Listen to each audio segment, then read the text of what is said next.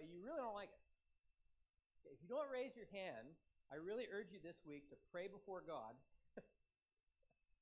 and ask Him perhaps to open your eyes, and maybe you're the kind of person that has to have everything your way. And if that's true all the time of you, I'd encourage you, there might be some other Christian graces you want to grow in, except in the grace of being right. Now, obviously, I'm joking, but we all know there are people that are out there in the world that are always right, that never bend, that never budge. The Christian life, much of it involves accepting there's things we don't like, but in love, we're going to patiently bear with one another. Okay? And that involves church conflicts. Now, again, it might be a serious matter, and the decisions that were made were wrong, and we cannot, in good conscience, remain in a denomination that has taken the bad stand, right? But a lot of times, this stuff doesn't have to do with that. It has to do with personalities. It has to do with style and lifestyle and pride and all these other things. And this provision ensures that it gives us a safeguard that if those kinds of things are happening, we can at least try to address them before they exit the door. Right, so basically what it says, before calling a congregational meeting for the purpose of taking any action regarding the withdrawal from the OPC, the session shall inform the presbytery, ordinarily at a stated meeting, right, when everybody can hear it, of its intention to call such a meeting and shall provide the grounds for its intention. So in other words, what this is saying is, before you call a meeting to vote on whether you're going to withdraw from the OPC, session needs to write the presbytery and say, hey, we're at the point we think we're going to leave.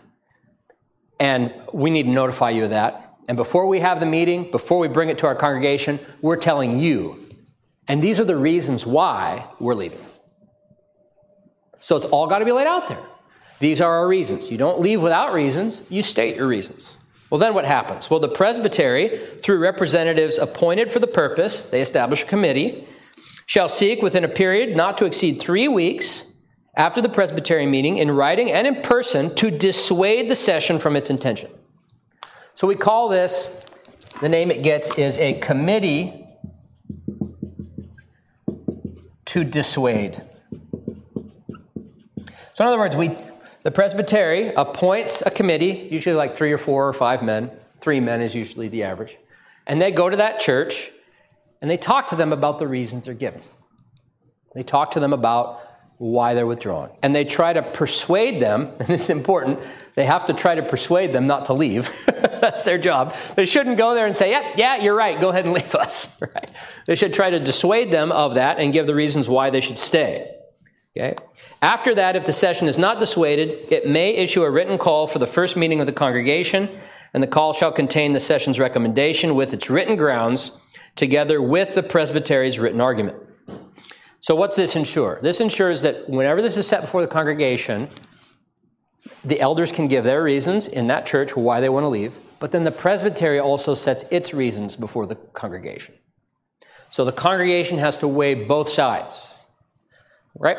Now, again, the process affirms that there may be legitimate reasons why you're leaving, but it also recognizes there may not.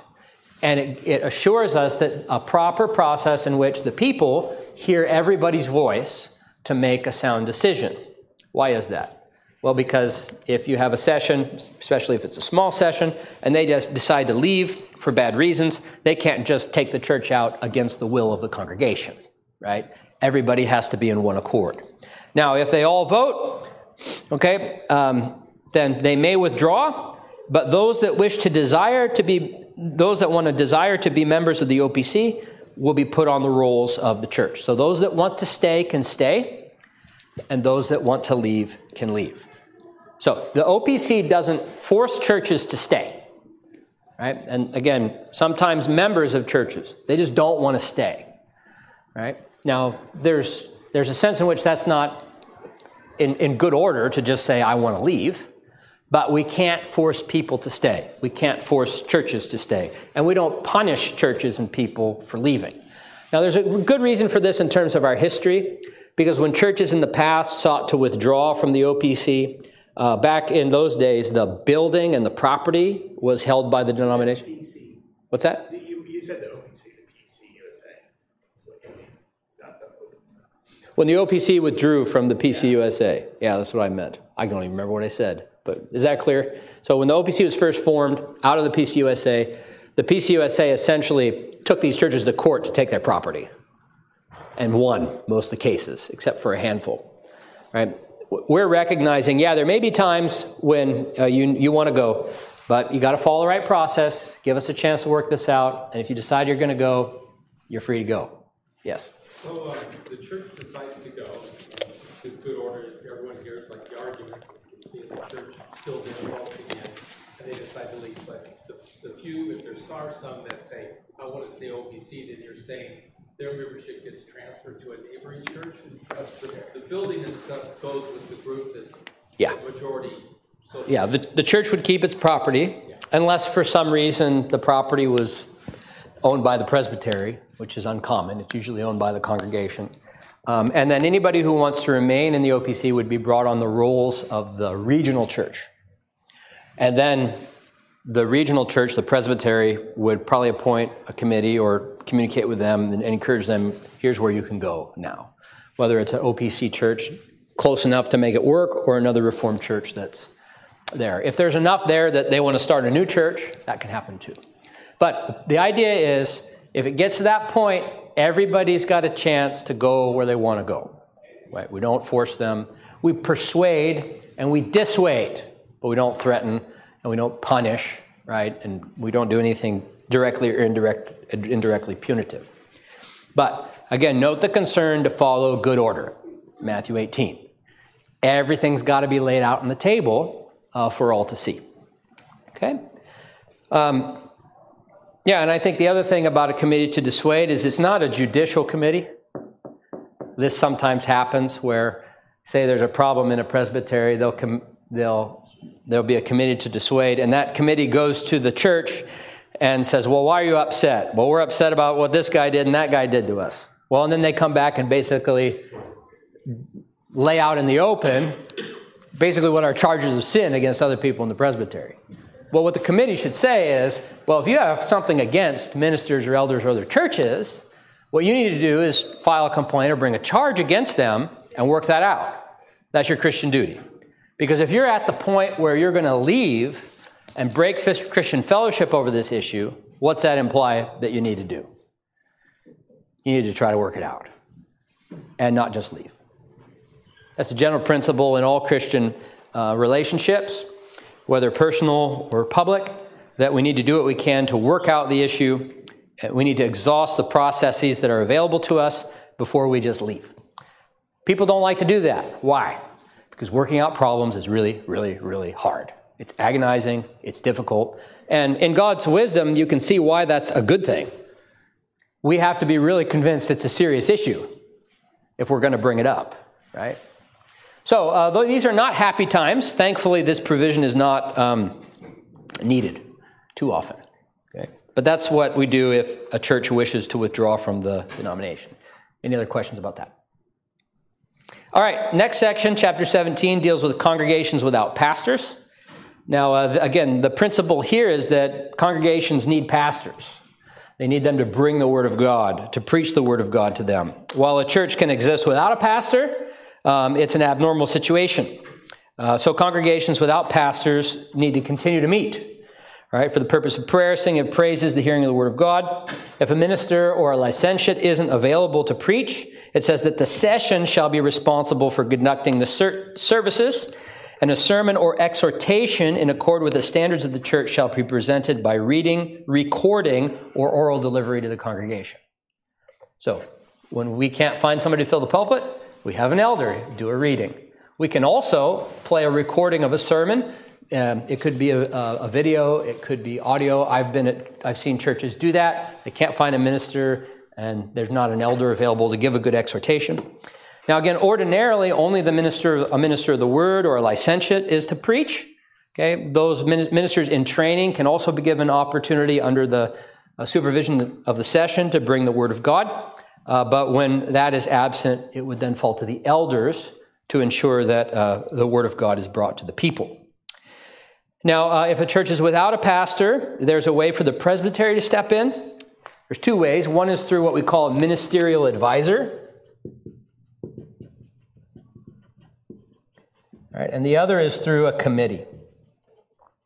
Right? It might depend on the size of the church or the circumstances, but a ministerial advisor is formally appointed to kind of be a helper pastor to the session. So he's not there preaching himself.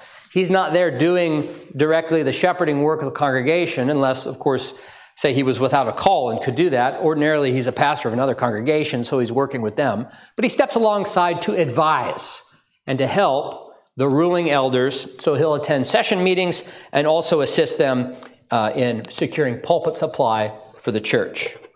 Okay. Now, that could be done by the ministerial advisor, or it might be done by a committee. Now, when it's formally a ministerial advisor, that ministerial advisor does have a vote on the session. Right? So he can vote and have a say in the decisions. If it's a committee, they can't vote. Okay? And there's a good reason for that. Say you have a session of 2 men, right? And then you get, say, a committee of 3 ministers.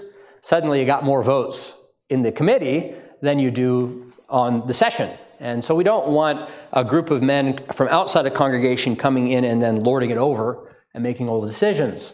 They still want to honor the integrity and the independence, small I, independence of each local church. Okay, so again, that's just a reminder, we're all connected, so each church helps one another. Right now, I serve as the ministerial advisor to the Bothell congregation, 15 minutes away down the road. So I attend monthly session meetings with them. I'm on calls with their elders. I'm helping them procure, not only to procure pulpit supply, but help them in the calling of a minister that they come. I meet regularly with the candidate they're looking at to prepare him for his work, shepherding and bringing the word of God in the congregation, but also preparing him for his ordination exams coming up. And although I'm the pastor of this church, at the same time, we're a part of the regional church together, and this is a way we help one another, right? If a church is without a pastor, they're not left on their own. Sheep without a shepherd need assistance and help. All right, so that's how we deal with congregations without pastors. Now notice section 3. It says, under ordinary circumstances, only ministers and licentiates of the OPC shall be employed as regular supplies in congregations without pastors. However, other ministers or licentiates may be employed as regular supplies upon approval of the presbytery. So ordinarily in an OPC church, we want men to fill the pulpit who are ordained and approved by the OPC, because that's with whom we are formally united. But we do acknowledge that there are fraternal denominations that are very close to us, and we can invite any minister we want to come and preach to us, say once. But if he's going to be regularly employed as supply of a pulpit, that has to be approved by the presbytery. Okay, so again, good order. Any questions about that? Congregations without pastors. All right, next 2 chapters deal with officers of the presbytery and the judicatories of the church. And those officers, at minimum at least, are 2. I'm not going to spend a lot of time on this, but you'll hear these titles thrown around, so it's important that you know what they are. And the 2 offices, okay, are moderator and clerk. Now, what do they do? Well, the moderator is chosen as a presiding officer so that the business may be conducted with order and dispatch. In other words, the moderator is there to make sure things are done in the proper process and also quickly. Okay. Those of you who are moderators and listening to this, that means we should aim for the shortest possible meetings. Meetings that go on forever and ever and ever, in which there's endless discussion, become tedious and difficult and weigh everybody down. And we need to have somebody direct the ship so that things are done in proper process. Now, the moderator needs to be careful to let everybody speak and not be too heavy-handed in that. But at the same time, sometimes moderators have to speed the meeting along. And I always love it at General Assembly, because the moderator of General Assembly has a tall order on their hands, right? Because we'll be debating something for a couple hours. And eventually the moderator always, every year, says something like, well, men, I'm hearing a lot of the same arguments repeated, just with different voices. Maybe it's time now for us to vote. And he'll say, I'm going to put the question as to whether we're going to vote in favor or against. And inevitably, once he does that, somebody else steps up. Mr. Moderator, I have something I want to say. All right, so there's a little bit of a tug of war there in terms of allowing everybody to speak, but also moving the meeting along. One principle I think is important to remember is that in these kinds of meetings, formal meetings, the general idea is we're listening to arguments, not people. So if somebody gets up and makes a point, you don't have to repeat that point, right? Sometimes people feel like they need to get up and make the point because they want to voice the fact that there are more people that agree with that person. You can understand why that would be desirable. Well, and that's fine if you feel like you have to get up, but it should be an additional point that adds to what was said before, right? If you're just repeating the same arguments for or against a motion that other people have made, it just is redundant, and it takes up time. So the moderator's there to make sure everything's done in order.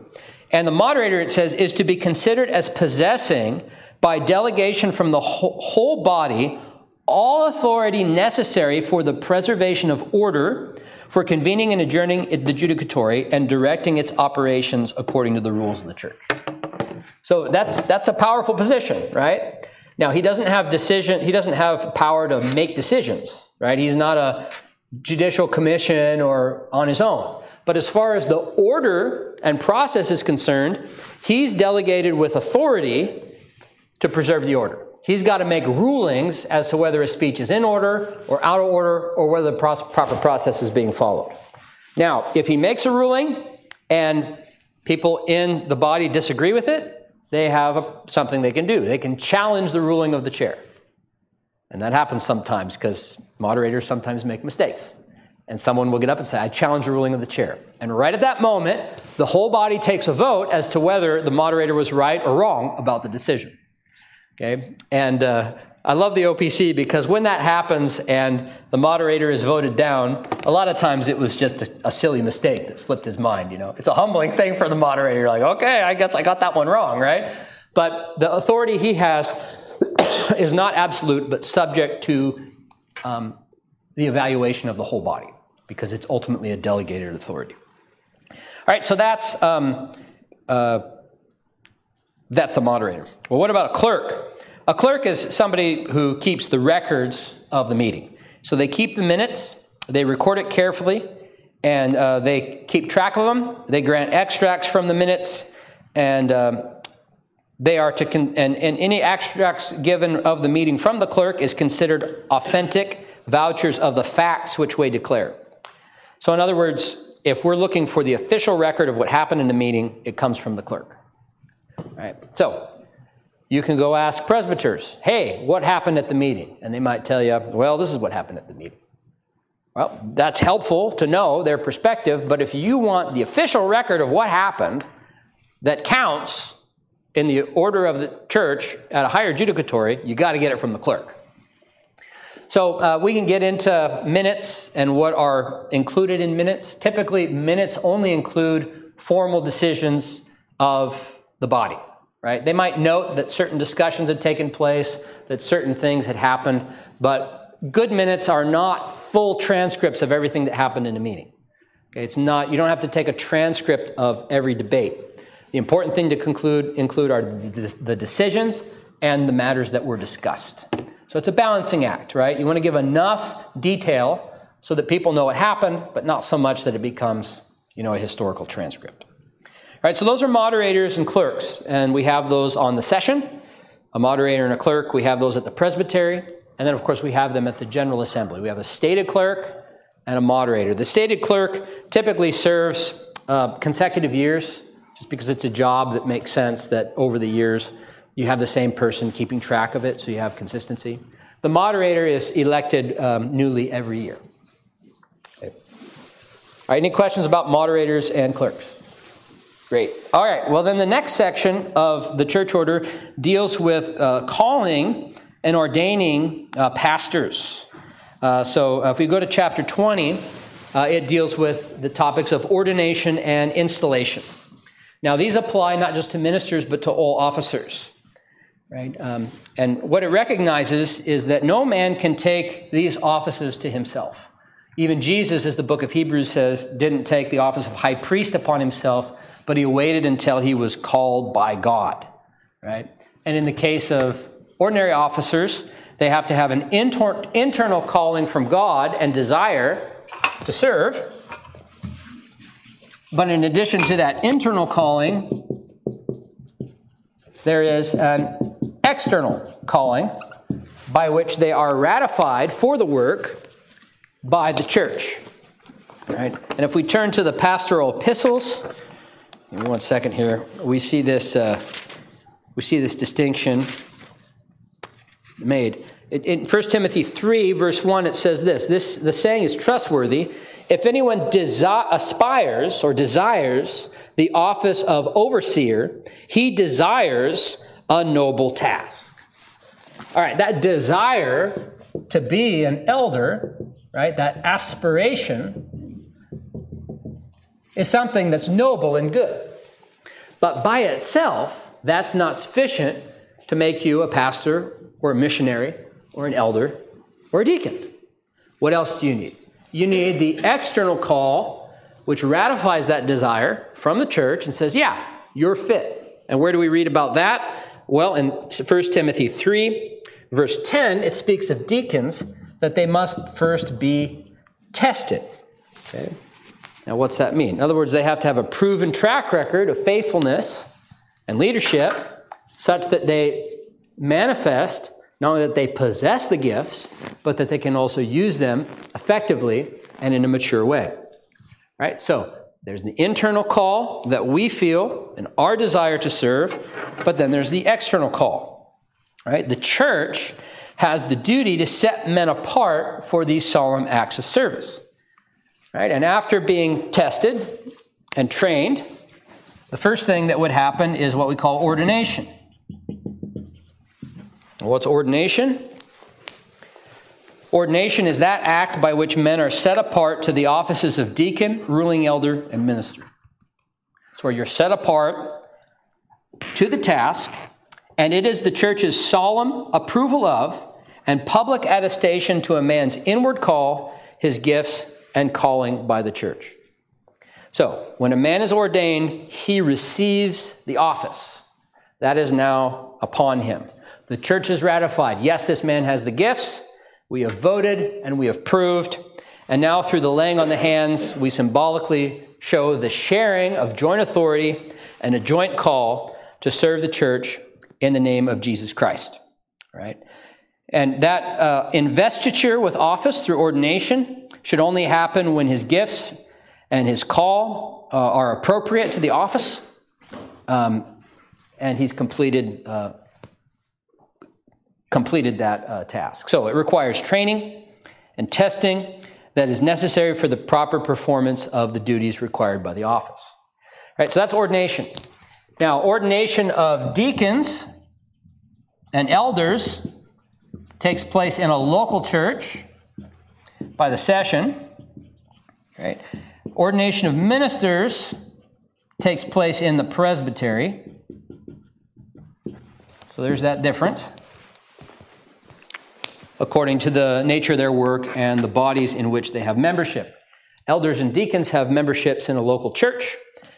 Ministers have membership in a regional church or presbytery. All right, well, what about installation?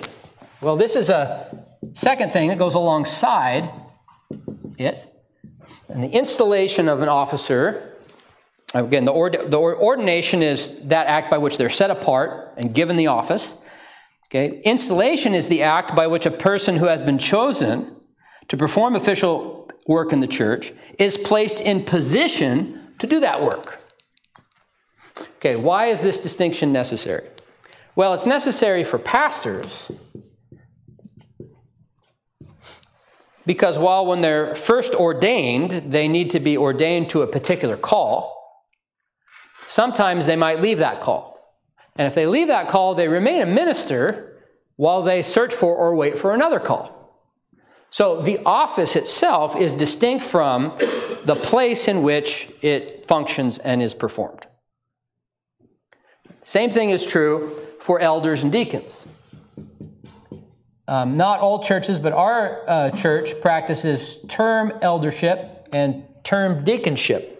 Basically, that means you're elected and installed for a term of service, 3 years, or maybe less if you're filling another spot, or if we specify it differently. But ordinarily, it's 3 years. Now, if you decide at the end of the 3 years to say, well, my term's up, I need a break, you rotate off the session or the diaconate, but you still retain the office of deacon and elder. And the session might call upon you to help for particular tasks and duties, right? Let's say, for example, there's a very experienced elder, and the session feels like, you know what, there's a marriage situation, and I think he could provide really good counsel. But hey, he's not serving on the session because he rotated off. Well, the session might come to him and say, hey, we need your help. We're kind of overwhelmed. There's a lot going on right now. Can you step up and help us with this particular task? Yeah, great. So he's still an elder, and he can do elder functions. Likewise, deacons, if they're not serving, if they're not installed to a term of service, they can still perform deacon functions at the request of the session. Okay? So installation is putting that person in the place to perform the work, right? And so we keep those things distinct. Ordination and installation. All right, last section here deals with what we call the status of emeritus. Okay, as long as you have the office, you do have an obligation upon you to perform the duties of that office. Okay, so you might need a break, you might rotate off, right? But in the way God allows you at the time, there's still an obligation for you to serve, right? It's an abnormal situation for somebody to have an office, but not be serving in some way in that office. Well, if an officer, by reason of advanced age or disabilities, retires or is retired from a position and is no longer engaged in a service that requires a call, the body calling him to that service in which he was last engaged before his retirement may, in recognition of his long and or meritorious service, designate him emeritus with the title of his previous service. So, for example, Ralph Van Winkle, who served as an elder for a long, long time, because of a number of health problems that both he and his wife are having, got to the point where he said, I need to retire. So he has the status of elder emeritus. Ministers, too, who reach the point where they're no longer going to be actively serving in a pastoral charge or in some other form of full-time service, they might be granted the status of emeritus. Okay? And it's a way to honor them and kind of free them, as it were, from the obligations imposed upon them by the office. We're basically saying, look, you're retired now. You're at the point where you need to, I don't want to say relax, but you don't need to feel the obligation to full-time service. Take care of yourself and your wife or your family, and you continue to serve as you can, but it lessens that sense of urgency that's upon them to serve in the church. Any questions about any of that? All right, next section, 21, really gets into the process here in terms of how a pastor is trained, tested, and then called. Okay, so we're zooming in here, particularly on pastors and this whole process involved with them. Now, there's a lot here. I'm going to try to walk you through it and just highlight the key points and the high points. All right. All right, so the first step in this process is what we call coming under care. What's that mean? Well, if you go to section 2, it tells us there that prior to licensure, we'll get to that in a minute, candidates for being a pastor shall be taken under the care of a presbytery. So essentially, while maybe they're just starting seminary or thinking about going to seminary, what happens is a local church writes to the presbytery and says, hey, we've got this young man, and he really shows gifts and godliness and aptitude to serve as a pastor. We see it in him already, and we're encouraging him to go to seminary and get the necessary training.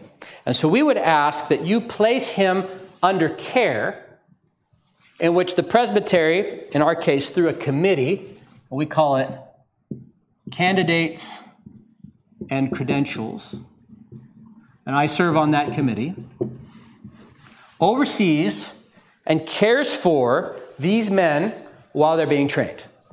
Okay? Now, the way we do things and the way where places seminaries are located, there's not really many seminaries in our area, right? So we end up sending men, say, to Michigan or Indiana or Philadelphia or Southern U.S. or California.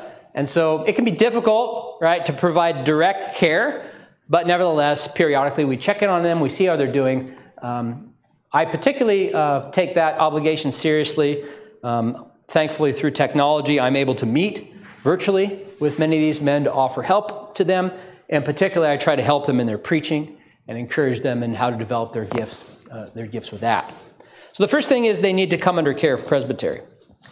But, well, why is that? Well, again, just to step back for a minute. A pastor requires training. And not just on his own, with the oversight of the whole church. We believe in what we call an educated ministry.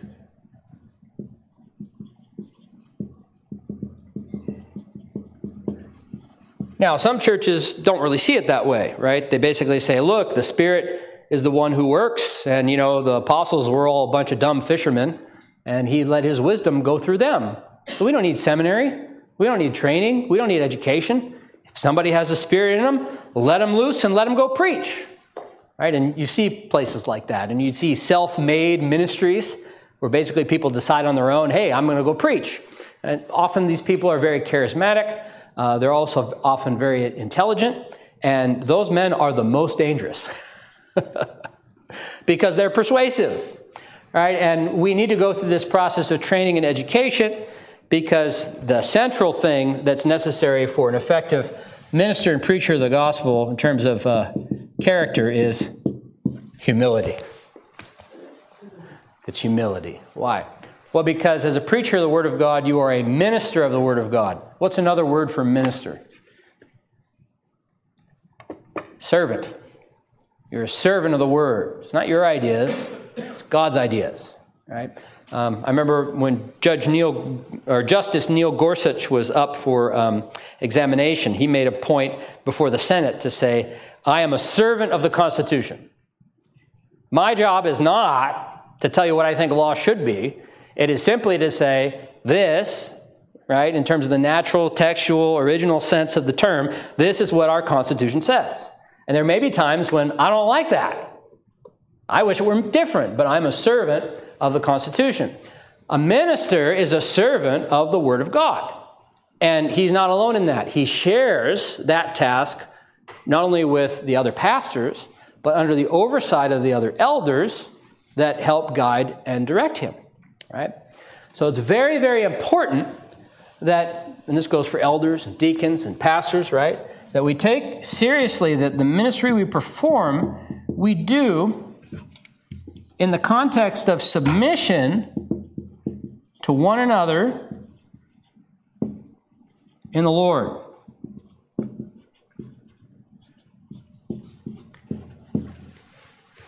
And if you go through a process of training, where you're taught by other men who are gifted, that can evaluate you, that can encourage you. And that's part of your whole process. By the time you're done, guess what you've learned? That you're not right about everything. And even if you are right, sometimes it's better to submit your own private opinion to the rest for the good of the church. Right? Now, if it's not a matter of your private opinion, it's a matter of what God says, well then you got to boldly take a stand, right? But the problem is if you don't have humility, what happens is every situation where you think you're right, you think you have to boldly take a stand. Well, it takes humility to recognize when are those times I need to boldly take a stand, and what are the times that in love I have to work with the consensus of a group.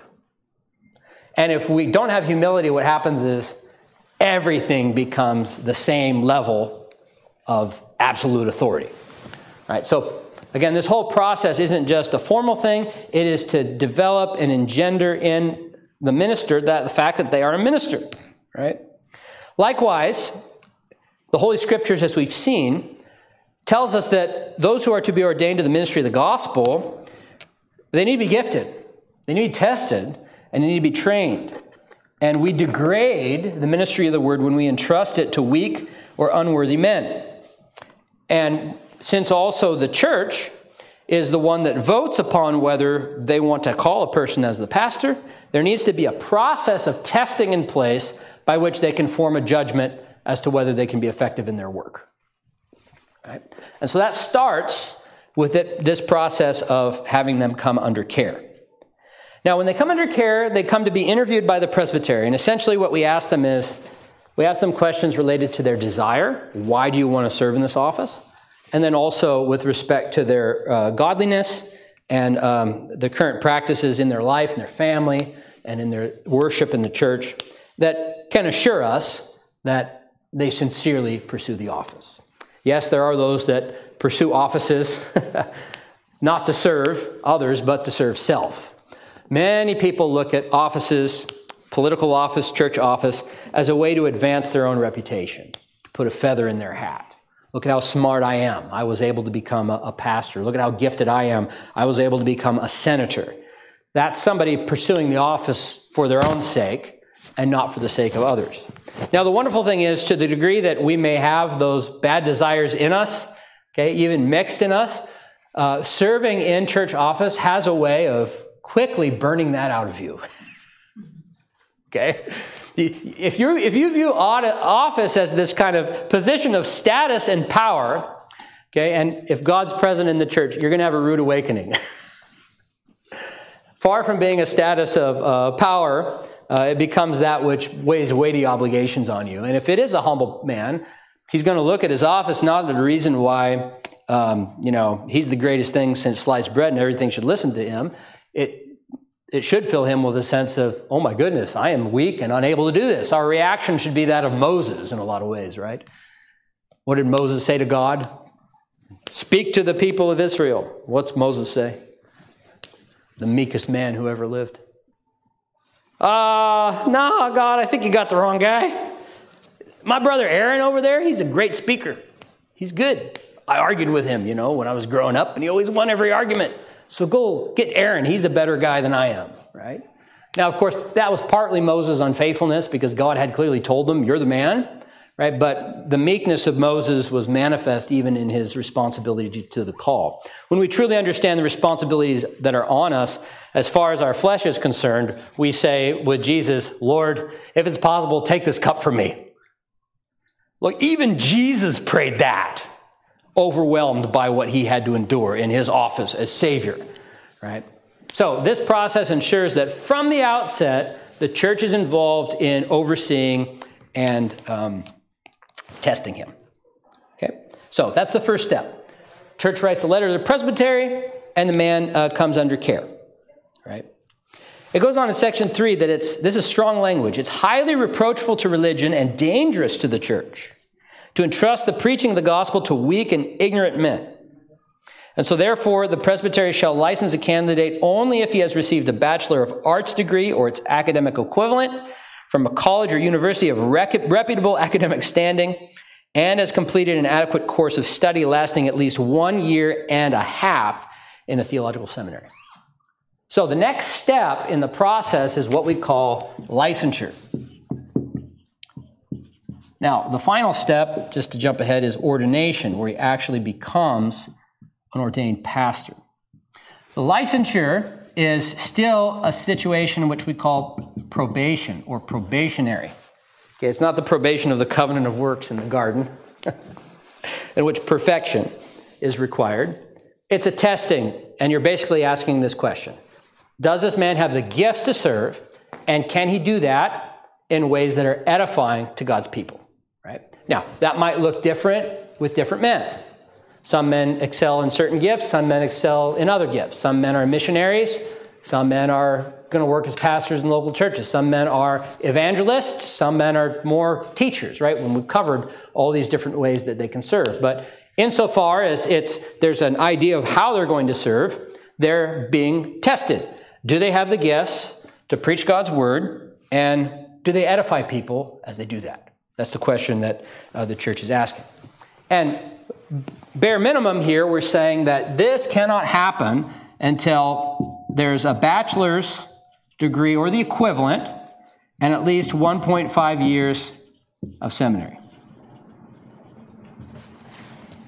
Why is that? Well, because we believe in what we call the pastor-scholar. Okay.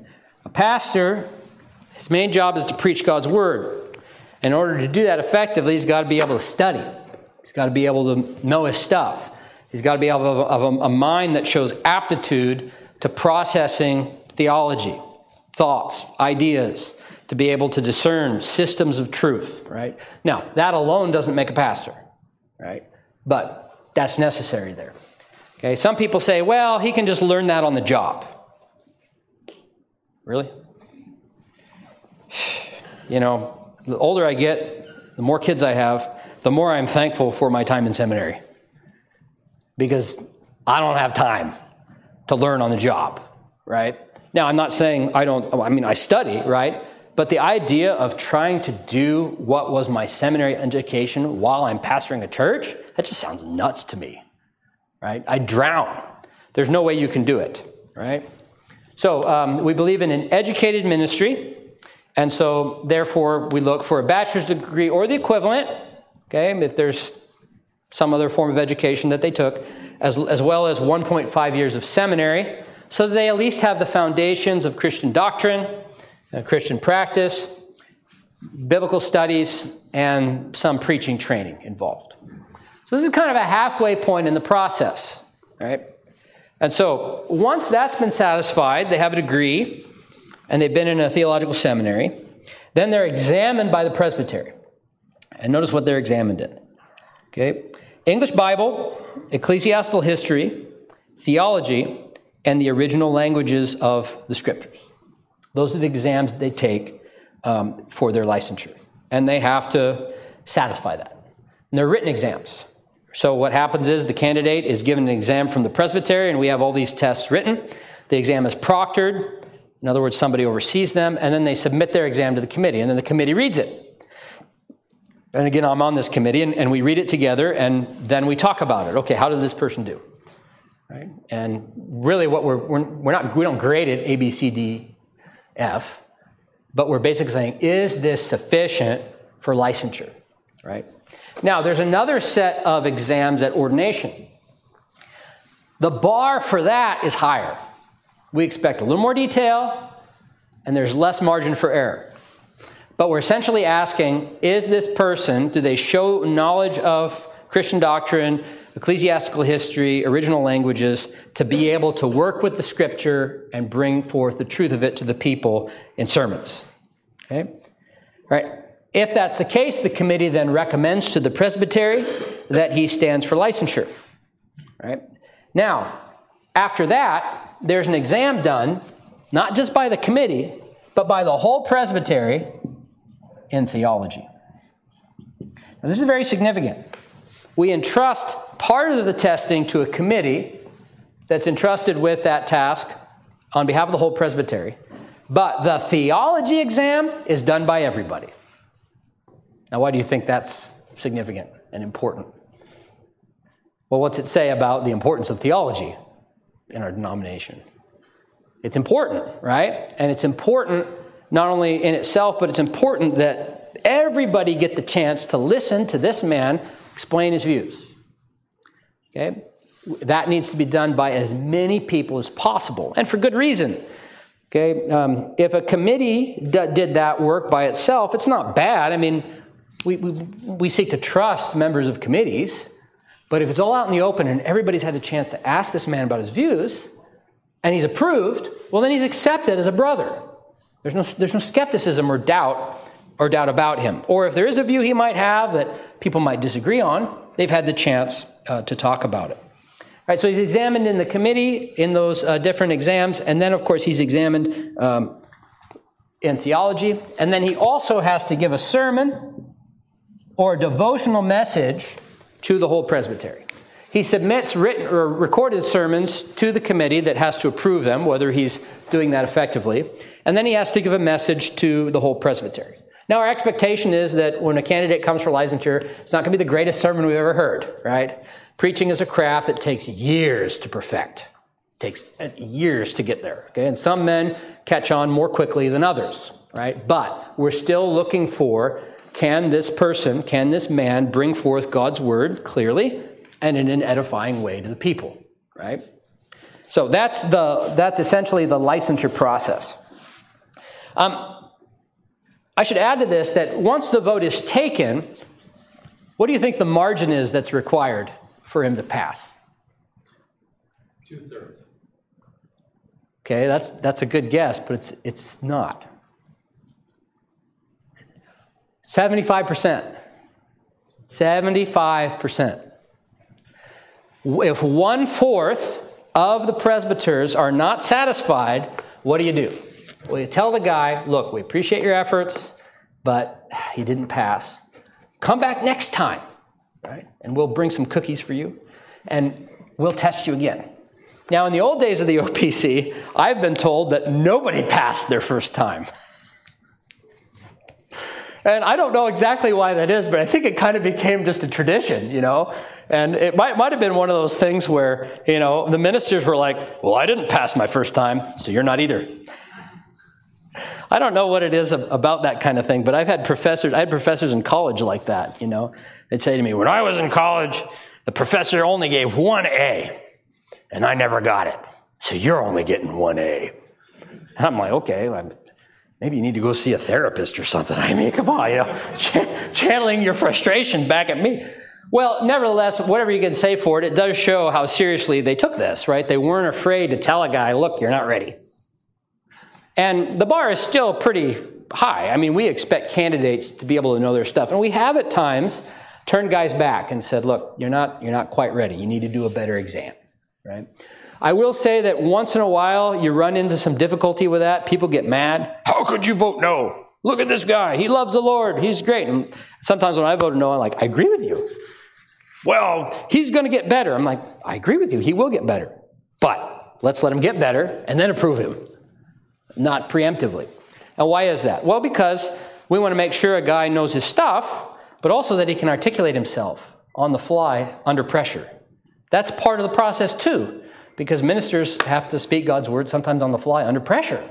Right? That's the level of qualification that we want. Again, not every man is going to be the same. Some men can kind of just get up and talk and teach, and they don't even need notes. Other guys need a guideline. They're not as quick on their feet. That's okay. Everybody has different gifts. Yeah. How quickly can that guy come back for a second exam? Well, in our presbytery, it would be the next stated meeting. So if, say he was examined in September, he'd come back in April, or April to September. Yeah. And again, 75%. So, in a presbytery, if there's 40 men there, you can do the quick math. It's, what are they? What's that? 30 would be 75%. Yeah, so 10 people who say, it's not good enough. So it's a high bar. And so I think it's important to remember that if you have a licentiate, somebody's been licensed, there's two things you have to remember. One is they've passed a pretty high bar to be in the position they're in, but at the same time, they're still under probation. They're still being tested and examined and proven, right? So there's a level of respect that they have, and there's an assumption of charity that's given to them, while at the same time you're evaluating whether they are ready to go to that next step and be ordained. Okay. All right. So that's licensure. And when he's licensed, and after he submits all his papers, there's some papers and some other things there, but I won't get into the detail about that. Then, once he's licensed and the presbytery votes for him, he's then presented his questions. And those are listed under Section 7, which have to do with his belief in the Scriptures, his adopting the confession of faith and catechisms, his promise to seek the purity, peace, and unity of the church, and to submit himself to the government of the presbytery. Right? Now, we're almost out of time, but I'll just conclude here under this by addressing this question. What's it mean when he adopts the system of doctrine contained in the Scriptures? All right, what's that mean? Well, it doesn't mean that the confession equals Scripture, because we acknowledge that Scripture is written by God and the confession is written by men, right? So it's not the words themselves, but we are saying that the substance of the truth that the confession articulates is biblical and scriptural. And therefore, he's committed to it. All right? So it's not to the level of placing it equal to Scripture. We don't believe that. But we do believe that it expresses in human words the infallible truth of Scripture. Now, some people take issue with that.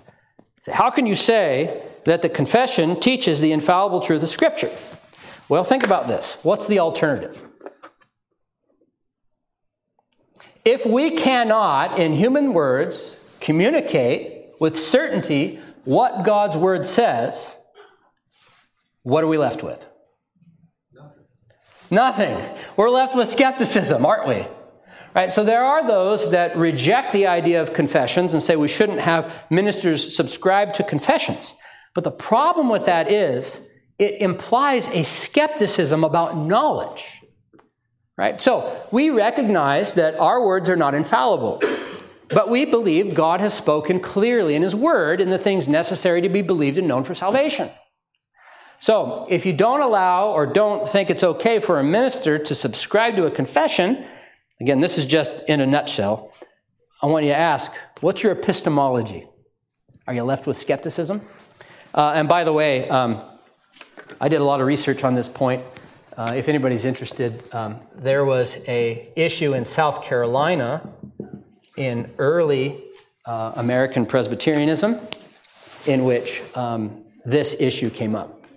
And this was the argument.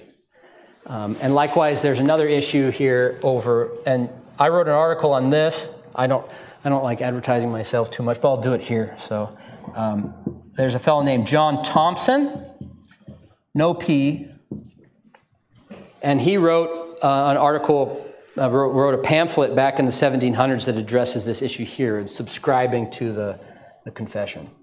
So those are helpful resources, but probably too deep of a dive for you. So anyway, we're out of time, so we'll pick up next time where we left off. Let's pray. Heavenly Father, we thank you for your church. We thank you especially for men that desire to serve in the offices in the clear order that's put in place by which they may be tested and tried. And we do pray for these men, many of whom are in our presbytery, who are under care, who are licensed. We ask that you'd work in their hearts, make them good servants of Jesus Christ, rightly dividing the word of truth. Bring them to churches where they may be ordained and installed and serve you and God's people by bringing the word. We pray especially for the church in Bothell and Sean, their candidate. We pray that you would open doors, that he may come and serve them, and that your church may be built up in the word of God. We pray all this in Jesus' name. Amen.